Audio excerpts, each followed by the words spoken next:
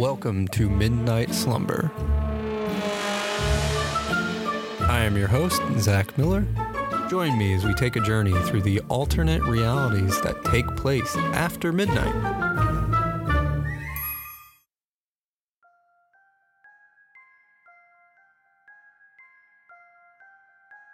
Our story for this episode mixes action and adventure with a little bit of a disaster story.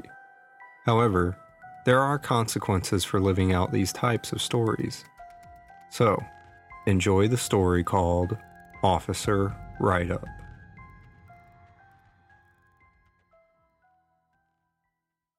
Lights flash by us, creating repeating shadows as we speed down this long and wide tunnel. I am driving in my newly purchased car, and my girlfriend in her old black sports car. The lights are a dark fluorescent orange and yellow. As we zip through our old abandoned highway tunnel, it echoes with the lone sound of our roaring engines. These tunnels have been abandoned for decades, ever since they built the new passageway, and now they serve as our own personal raceway. As we speed down the long yet still pristine tunnel, we weave in and out of the massive support pillars that run down the center.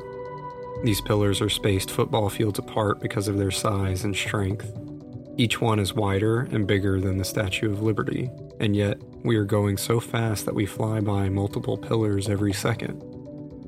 As we race, my girlfriend starts to pull ahead just a bit when I hear a loud pop.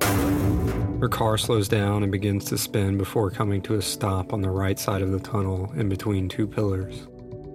I hit my brakes and turn back around to go where she has stopped. I pull up next to her to make sure she is okay.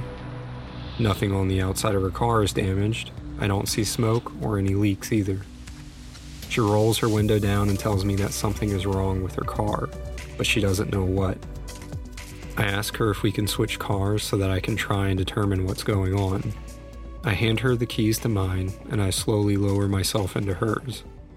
As soon as I sink down into the leather seat, I can tell something is really off. The car feels like it is leaning.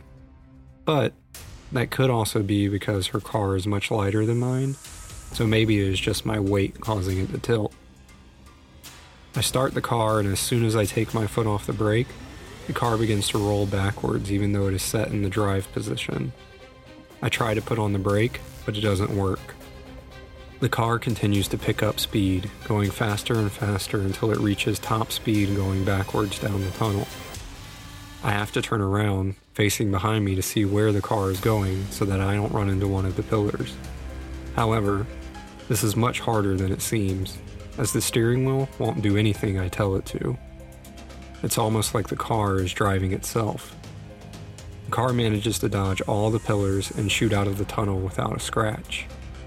It then crashes through the metal chain-link fence blocking the tunnel entrance and goes careening down a winding mountainous road.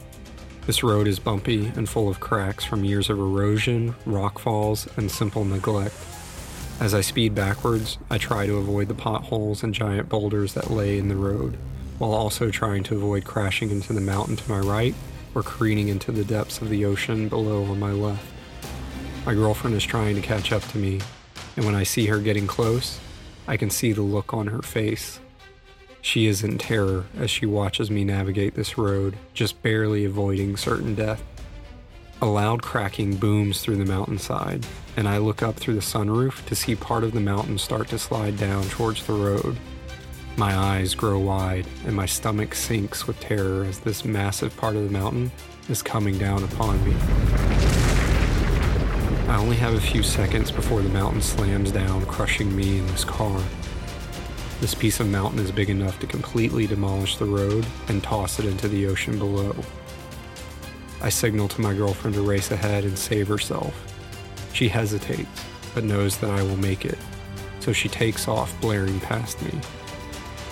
The wind from her acceleration is so strong that it spins the car and I around to face the right direction. This rapid change causes something in the car to snap, but this time, it fixes whatever was wrong with the car and is now in my control.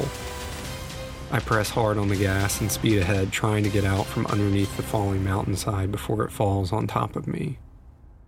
The roar of the mountainside crashing down is deafening. Monstrous pieces hit the road, knocking huge chunks out of the road just ahead of me.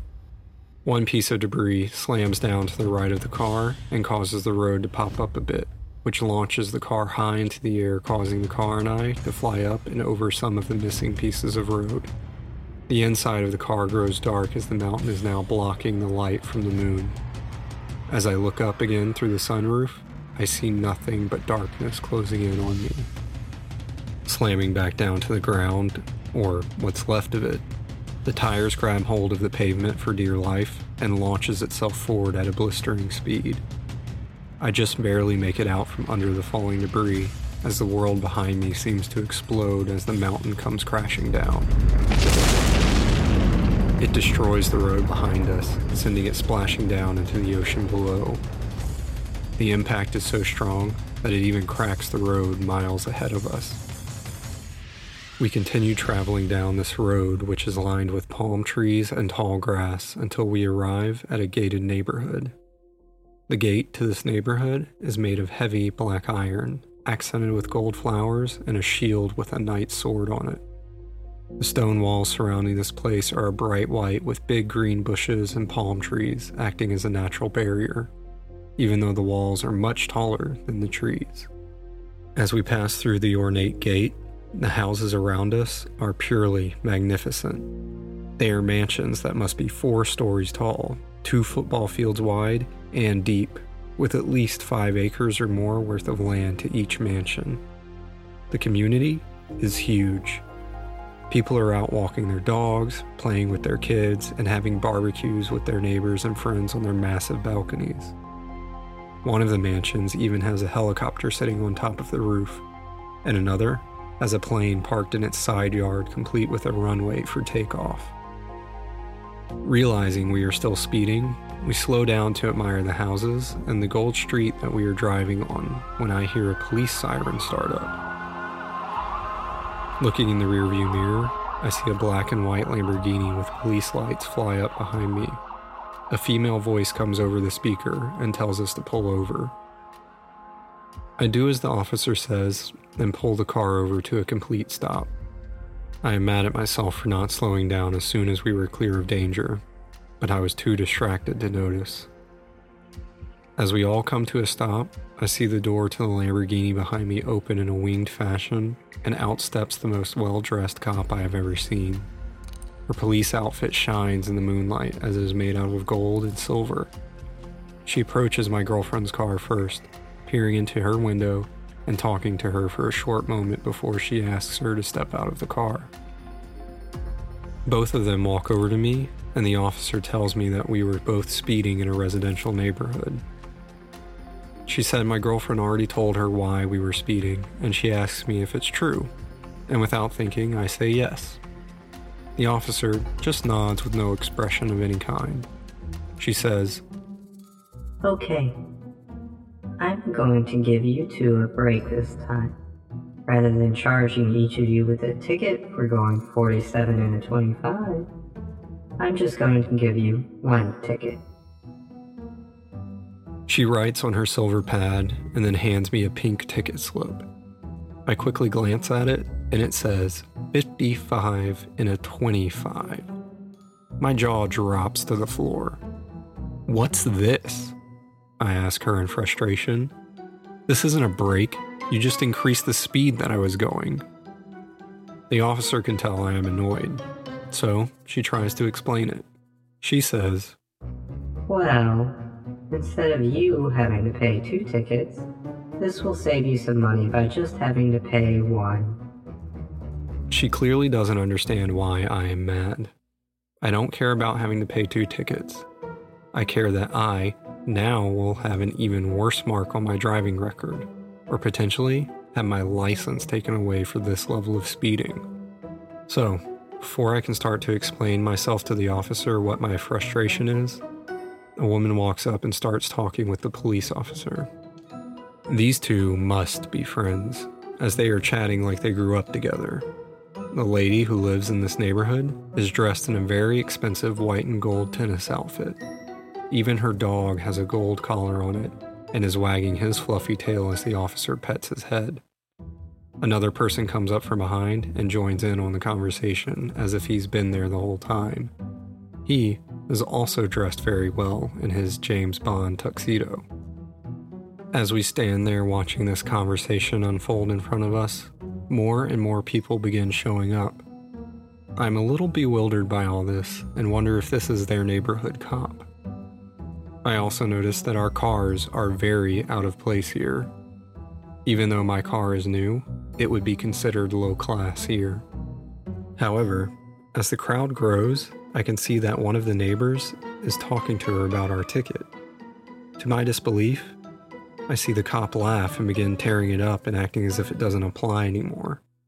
I am stunned, but before I can process what's going on, I feel people start to bump into me. I look over and my girlfriend has climbed back into my car and is shutting the door so that she doesn't get crushed by the growing number of people.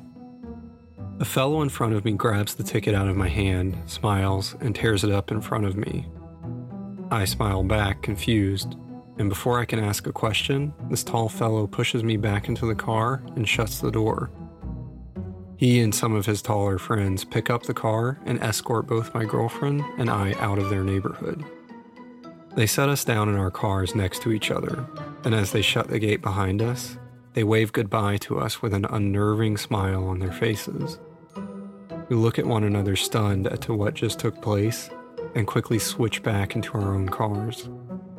We take off, not waiting to see if anything else will happen, and head off into the sunrise to find a repair shop for her car.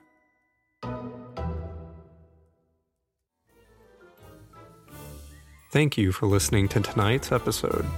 Please leave a comment and check out our social media on Instagram, YouTube, Twitter, and Facebook.